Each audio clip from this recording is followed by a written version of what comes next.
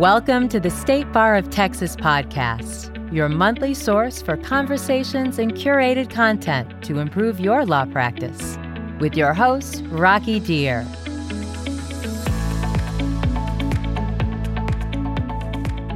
Hi, and welcome to the State Bar of Texas podcast. If you're a lawyer in America, you can brag to your loved ones that you are literally one in a million.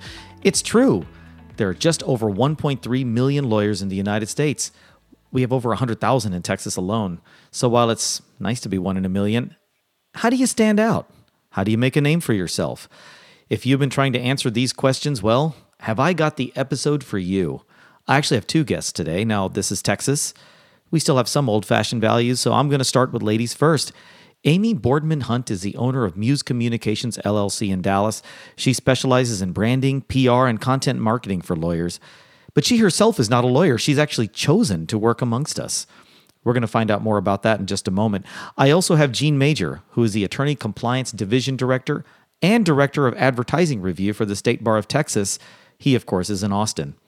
They will be here to tell us what we should do and what we absolutely shouldn't do. See? It's a 2-for-1. But wait, there's more. We will also be providing some links to resources in the description section of this episode, so check them out. Amy, Gene, thank you both for being here. Welcome. Thank you. Well, thank you. Absolutely. So, Amy, let's start with you. Now, branding for lawyers. I know a lot of lawyers, spend some time thinking about this, but can you give us kind of an overview of what do you think lawyers can do better when trying to build their brands in this sea of so many other talented lawyers out there? Well, I don't think nobody went to law school because they wanted to become a salesperson. So I think because it's just not in lawyers' DNA to go out and do the kind of sales that we all think of when we talk about sales. So I'm much more inclined to recommend what the kind of marketing I do, which is called content marketing, where you're really just sharing information. Okay, so what is that? It's a model of marketing where you do things like what we're doing here, blogging, social media, email newsletters, podcasts, webinars, anything that's primarily about sharing knowledge and less about sales. And it's a model that I'm much more comfortable with, but it's really an ideal marketing model for most lawyers that I know as well. But what about when I was a young lawyer back in the Herbert Hoover administration? The idea that older lawyers used to tell me was, look, you've got to build relationships. You want to go out there, you want to be seen in your community, you want people to know who you are, you want them to think of you when they have a problem. Is that no longer valid? Do we now switch to blogging and podcasts and all that, or do they work side by side? God, no. I still think that personal relationships are the most important thing that any of us can be doing in my business, in your business. That building personal relationships is still the most important thing. And if you've got the metabolism and the budget to go to Bob's Steak and Chop House every night for dinner, more power to you. Right. But, we'd all die of a heart attack if we actually did that. So I still believe that those personal relationships should be at the center of most people's business development efforts, but we don't have the time or the budget to do as much as we need. So things like blogging, social media, email newsletters, to sort of go with the base model there, they can really bridge that gap to help you nurture your referral network. So your network of people that you've learned, that you've met in law school, that you've met in other jobs, your clients, your former clients, that is all a very valuable, it's next to your brain, it's your most important business asset. So your marketing efforts should really be about staying in touch with that network. And that's where things like blogging, social media, and email newsletters can come in a very low-touch, non-intrusive way. And it's also very budget-friendly.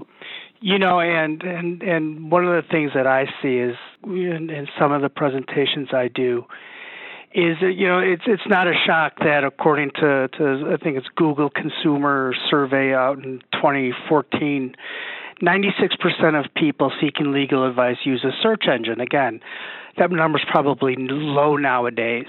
But you filter some of these down, and it said that 71% of people looking for a lawyer still think it's important to have a local lawyer. So to kind of back what Amy's saying, you need the web presence, you need the social media presence, you need to have a good, effective website, but you need to think locally as well. Attend your local bar association meetings, get out and do some sort of pro bono stuff, get your name out locally as well, through emails, through your newsletters to current clients and past clients, because that's how you're going to tie that. That's going to help draw those people back to your website or back to your social media. So, in my experience, or at least my observation, is that a lot of lawyers, most lawyers, spend time kind of marketing and advertising and building relationships with other lawyers. I don't know that as many lawyers are spending time really reaching out into their local communities and spending time with non-lawyers. Do you guys find that that's also the case, or is that just kind of me in my little world? Because, the reason I'm asking that is, to what extent should lawyers be marketing to other lawyers versus going out and trying to meet people, non-lawyers in their communities? Well, I'll be happy to talk about this. To a certain extent, you have to do both. When I ask my clients, where do you get most of your business? And they will almost always say it's referrals from current clients and referrals from other lawyers. So particularly lawyers who are on the opposite side. So if you are an employment lawyer representing employers, it's good to stay in touch with the plaintiff side of who you are, by nature of your business. So I don't think it's an either or. I think it's both and. Gene, do you agree? Yeah, you look at the role of an attorney in their local community. Going back to the ideas that these are the stalwarts, the pillars of the community, the ones who need to go out and do volunteer work, whether it's through school or through civics or through just any organization that's local. That is how you go ahead. And again, you're drawing people to your name. You're drawing people to your brand. Where are they going to go when they want to look something up? They're going to go to the internet. They're going to go to Google. They're going to search for that name. They're going to go to your website. But in order to make sure that you get those people drawing in that way, you have to go out, and I think you have to establish yourself with non-lawyers and with lawyers as well. It is so vital to make sure that you go ahead and are seen and are known about locally, as well as having such a very good social media and electronic presence. Well, let's talk maybe for a minute about the content.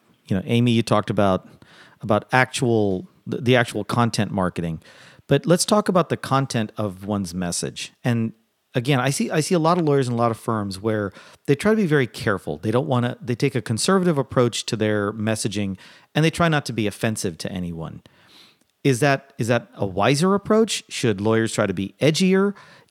How should they be kind of branding themselves in terms of how they outreach to the communities? Are you trying to be the least offensive, or are you trying to kind of carve out a niche with people that might be drawn to you? And I know there's probably two schools of thought on that, but I wanted to see you two as experts. What do y'all think?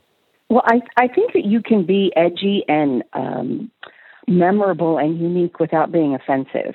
So, a lot of that is in tone, and, some of it is your graphic identity. A lot of, a picture's worth 1,000 words. So if you have a nice logo, that's going to go a long way. And if you can be a little cheeky. One of my favorite purveyors of this is an attorney, and sadly I don't represent him. He's a labor and employment lawyer out of the Midwest or Pennsylvania or something like that, who sends every day. He sends an employment law newsletter, and I don't quite know how he does it, but he's very memorable and very pointed. But he is, he's probably a little edgier than most people are comfortable with being, but nothing that I've read makes me think, oh boy, he really ticked off a lot of people just now with what he said. Because the advice that lawyers give, the things that you guys talk about, there is a definite point of view. I mean, if you're representing executives, you're saying one thing. If you're representing employers, you're saying another thing. I keep going back to employment law, but it's an easy one to go back to. There's obviously a million other practice areas there. So I think you can be edgy and unique and memorable without being anywhere close to offensive.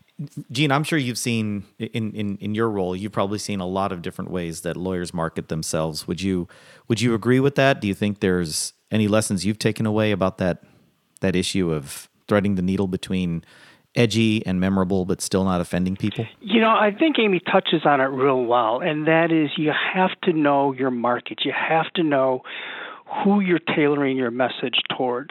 Like you said, Rocky, there's over 100,000 licensed Texas lawyers, and when the legislature's in town, I think most of them are in Austin. So, it really comes down to understanding who you're tailoring your message to. A guy or a small criminal defense firm who's hung out their shingle is going to be tailoring their message a little bit differently than, let's say, an employment law firm or a corporate firm. So I think they can get a little bit more edgier. You have to know exactly who you're looking to try and draw into your, who do you want sitting in your waiting room, basically is the message you're looking at. We've got people from, a wonderful example is a criminal defense lawyer in the Dallas-Fort Worth area who calls himself the Law Hawk and did a bunch of videos. Again, somebody who came out of Texas Tech Law School, very much just a boots on the ground type attorney, but made and carved out a nice little niche for himself by doing something a little bit more edgier and a little bit more tailored toward the demographic he's looking for. Well, let's talk also for a second about issues like social media, right? So what do you think is the most effective use of things like Twitter and LinkedIn? Are lawyers using Facebook for marketing? And if so, what are some of the effective ways that they're doing so? I think Twitter is best if you are, Twitter is a tough place. I mean, it's pretty toxic right now, to be brutally honest. I don't really even counsel most of my law firm clients to create a Twitter account if they don't already have one. Oh, that's interesting. It's really hard to get traction. And it's hard to get an awful lot of followers without being really edgy. I mean, you see the people with the most followers are the ones who are on there multiple times a day, and they are really very, very opinionated. They're the ones that I think, go right up to the edge. And I think you have to be personally invested in it. And so Twitter is a hard one, I think, for people to make any headway on.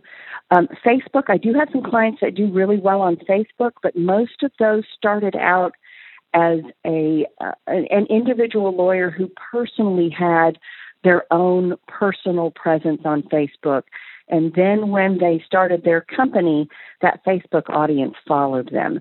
So if you're not already somebody who is super involved in Facebook might be hard to get some traction in unless you want to invest some money into doing promoted posts. My favorite for professional purposes is, no surprise, LinkedIn. And I think it's actually as a consumer, I think LinkedIn's pretty boring, but it's also where professionals go to talk about professional things. It's the most civil of all social media, and it's the place that you're for the most likely part to go. Yeah, I mean it's truly. I mean it's about 50% pretty civil. It's nothing like right. Twitter or Facebook these days. So it's where that I recommend both companies make sure they have a presence, but also individuals make sure that you've got a robust LinkedIn presence, because it's the first place people go to check you out if they don't know you. Well, and what about Instagram? What do you think of that? I've heard tell of it. I'm not on Instagram, but I'm curious to know your thoughts on that. I think if you have a practice that lends itself to Instagram, you could. And nobody that I work with does actually. I know of an attorney who has sort of an agriculture-based practice where their audience were people like independent growers and people who do have a presence on Instagram. So I think if the people that you're targeting are on Instagram, you should be on Instagram. But it's very, image heavy. So you want to make sure that you're promoting things that have, you need to make sure that there's a graphic element to your promotion. So I have some clients that are on Instagram, but it's not their legal things that they do on Instagram. They have sort of side gigs that are on Instagram. Obviously, we see more Facebook and website materials because that is what's generally being presented to the public about information that attorneys are disseminating about their legal services, which is precisely what Part 7 of the rules is designed to deal with. And Amy's right. You saw in the beginning, personal Facebook pages where people would just kind of mention the fact that they're a lawyer or mention the fact of where they worked, to now where you have law firms that have very dynamic, very diverse Facebook pages. It's almost commonplace to have not only just your personal Facebook page, but also your business Facebook page as well. Those are the ones that we see more of, next to obviously just websites. We don't see a lot of Twitter because it really is kind of hard to, again, disseminate compliant information about your legal services. And a lot of what's on LinkedIn is actually exempt from the filing requirements under the rules.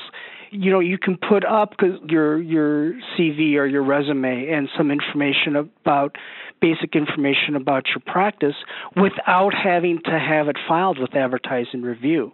So we obviously see more of a dynamic approach coming through Facebook pages and websites than anything else.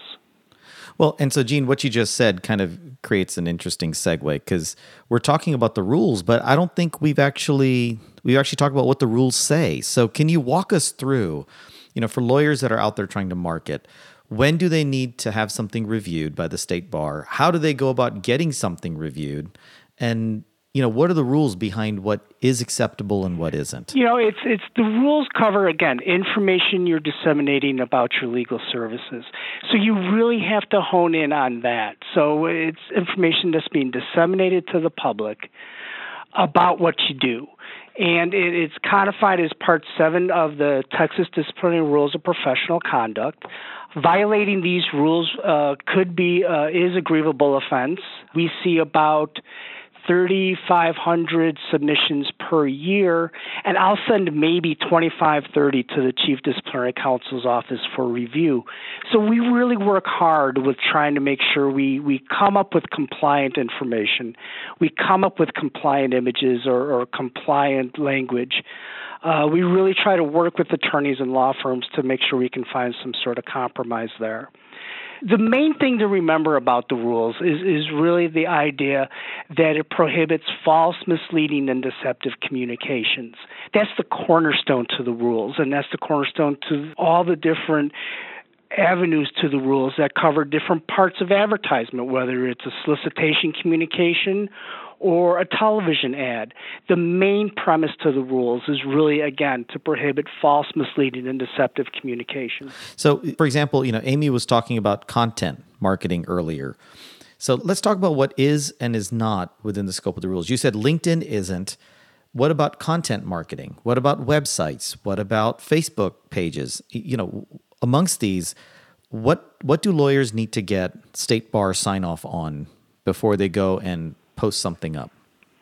It really goes back to what Amy does, and that's content marketing. We're interested in the content of what an attorney is disseminating about their legal services. So really the avenue that you're using or the media you're using, there's different rules that are designed for that, like there's different rules for television ads versus a solicitation communication versus a website. But we're really more interested, again, in what the attorney is disseminating about their legal services. And to that end, there's some very good information that an attorney can use that's actually exempt from the filing requirements. If you pull out your business card, you can use that information. But you can also laundry list areas of practice. You can put down whether you're board certified. You can put down dates of admission to any federal jurisdictions or other bar associations. we're seeing more and more actual CPAs and registered nurses entering into the legal profession. So if this is a second career, if you have a technical or professional license, you can put that down. All that type of information is exempt from the rules. So it doesn't matter if it's a website or a Facebook page or a LinkedIn page or an advertisement in your local magazine or newspaper, if you can find a newspaper nowadays. But it's really based upon that content is what we're looking at. That's why it's important that attorneys understand that the filing requirements is what goes beyond some of that exempt information, and to work with people like Amy. Amy does a very effective job of honing their message in and making sure it's compliant under our rules. Well, what about things like logos? Do logos get covered within that ambit, or are you free to put whatever graphics you want? You're really looking more at the written product that's in the advertisement. Can you walk us through that a little bit? Sure, absolutely. And logos, it goes back to the idea of law firms trying to brand themselves, goes back to the idea of trying to shorten names, where you had 5 different names to the law firm. Now there's only 2 or 3. Logos are covered as well, because obviously we don't want somebody who has, $3 bill signs out as their logo. But it is important to understand and to look at. I think URLs are also very important for law firms and attorneys to look at. Make sure you have a pretty dynamic URL.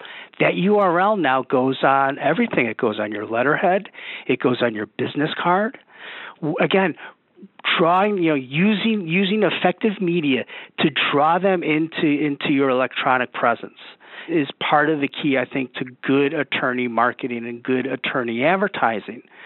So, think of your URL, but it can't be false, misleading, and deceptive. So you can say you're DallasCriminalLaw.com. You just can't say you're BestDallasCriminalLaw.com. All right, so Amy, let's turn this over to you and get your perspective for just a second. So, we've talked about content, we've talked about compliance. In the work that you're doing, when a law firm or a lawyer comes to you and says, I want some help with my branding and my messaging, are you focusing on compliance from the very beginning? Or when you're brainstorming, do you say, look, let's think about the branding, let's think about the messaging first, and then figure out how to make it compliant later? So in other words, it's kind of like a chicken and the egg. Is it first compliance and then the messaging, or is it messaging and then compliance, or is there some kind of hybrid of the two? I think it's closer to the hybrid. Their messaging is always going to be compliant. If we're talking about what their messaging is, if they want to come up with a tagline, we'll come up with taglines. But if anything gets close to the edge, or somebody wants to say, an unjustifiable comparison, we'll say, no, we can't do that. That's out the door. We aren't going to come anywhere close to that. And so, we will start from the very beginning, only suggesting language and themes that are compliant. And most of that comes into comparisons. You can't really say anything that you're, better than or the best or anything like that. So it is always baked into the cake when we're meeting with a new client, and it's really very much focused on who are your clients and what are their concerns and how can we talk to them and where. So that's really, what we focus on. But compliance is really baked into the cake.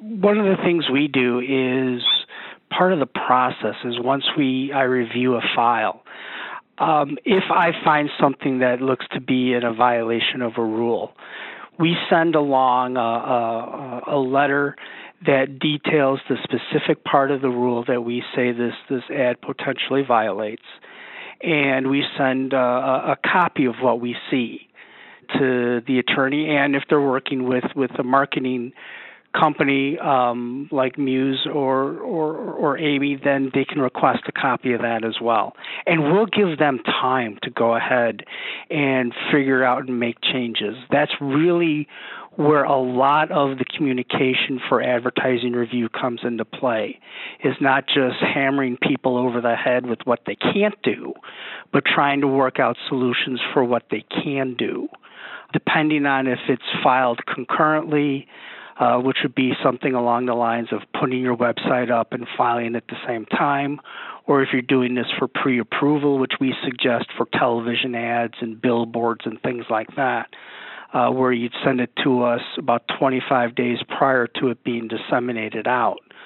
So we really work hard with trying to make sure we find compliance for us comfortable with the rules and for getting the attorneys or law firms' message out as well. So it's important to understand just because you might get a letter from us saying that this is in violation of the rules, there is time to cure it. There is time to go ahead and make a change. Compliance is the key to us. It's not necessarily, again, just hammering people over the head with what they're prohibited to say. So it's a collaborative process, in other words, sounds like. It can be at times, absolutely. Now, Gene, you mentioned something about television advertising. I understand September 1st, 2019 is going to have some changes down the pike for those that advertise on television, specifically via Senate Bill 1189. Can you tell us a little bit about that?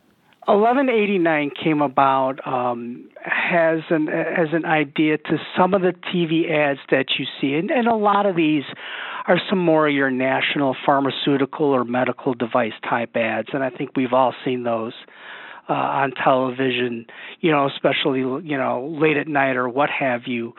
And those ads kind of get lost. I think the message has to who the attorney is or who's actually providing the legal service gets lost in there.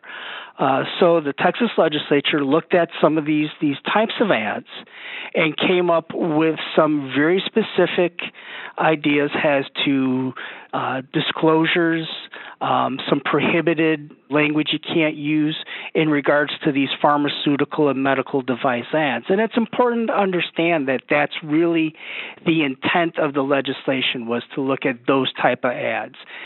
So your local car wreck type ads and things like that won't apply to this.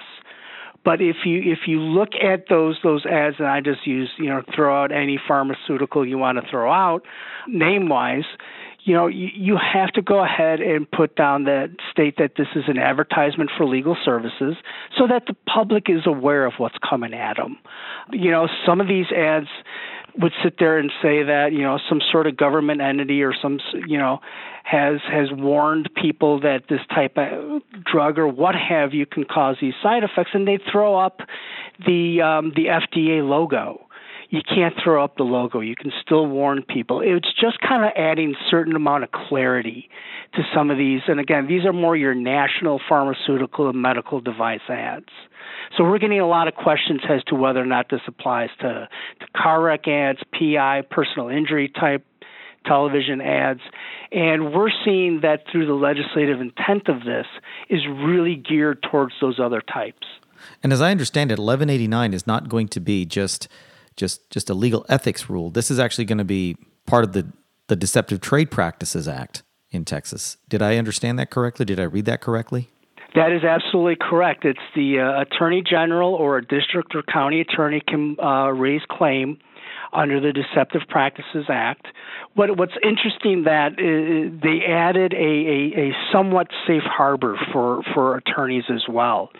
And that involves the Advertising Review Committee or Advertising Review, in that if an attorney wants to send in, again, for that pre-approval process, prior to it being disseminated on television, their script or their ad, and it deals with, again, pharmaceuticals, it deals with medical device type of advertisement, we can go ahead and look at it, approve it when under both Part 7 of the rules and under the Senate Bill 1189, which is actually going to be codified as 81.151. We can send an attorney that pre-approval notice, and if it gets challenged by a county or district attorney, they can go ahead and state that they garnered that pre-approval for that advertisement, and it kind of holds at bay the idea of not necessarily being challenged, but being litigated against. Got it. Okay. It just promotes more the idea of getting pre-approval before you just go launching a commercial, in other words. Right. The idea of garnering that pre-approval. And also, again, it's pretty clear, the disclosures and disclaimer information in the statute as well. So it's not necessarily, I think, going to be too onerous for people to comply.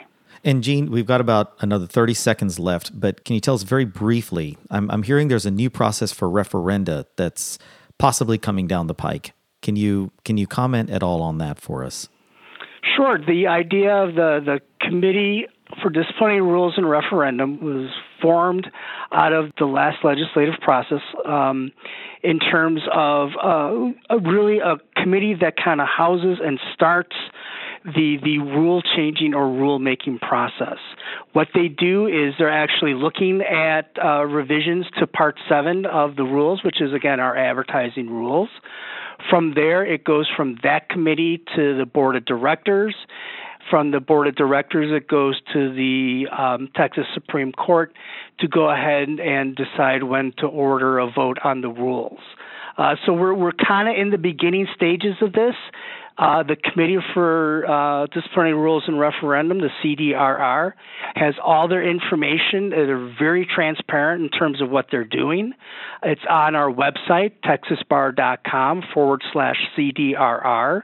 And you can see and comment, and they're always looking for comments on what they're proposing has the new revisions to the advertising rules. The key to that is that they're still keeping, again, that cornerstone idea of information you're disseminating about your legal services cannot be false, misleading, and deceptive. Wow. I'm sure there's a lot more we could talk about, but unfortunately that is all the time we have for today. I want to thank my guests, Amy Hunt and Gene Major, for joining us. And of course, I want to thank you for tuning in. If you like what you heard today, please rate and review us in Apple Podcasts, Google Podcasts, or your favorite podcast app. Until next time, remember, life's a journey, folks. I'm Rocky Deer, signing off for now. If you'd like more information about today's show, please visit LegalTalkNetwork.com. Go to TexasBar.com/podcast, subscribe via Apple Podcasts and RSS. Find both the State Bar of Texas and Legal Talk Network on Twitter, Facebook, and LinkedIn, or download the free app from Legal Talk Network in Google Play and iTunes. The views expressed by the participants of this program are their own and do not represent the views of, nor are they endorsed by, the State Bar of Texas, Legal Talk Network, or their respective officers, directors, employees, agents, representatives, shareholders, or subsidiaries. None of the content should be considered legal advice. As always, consult a lawyer.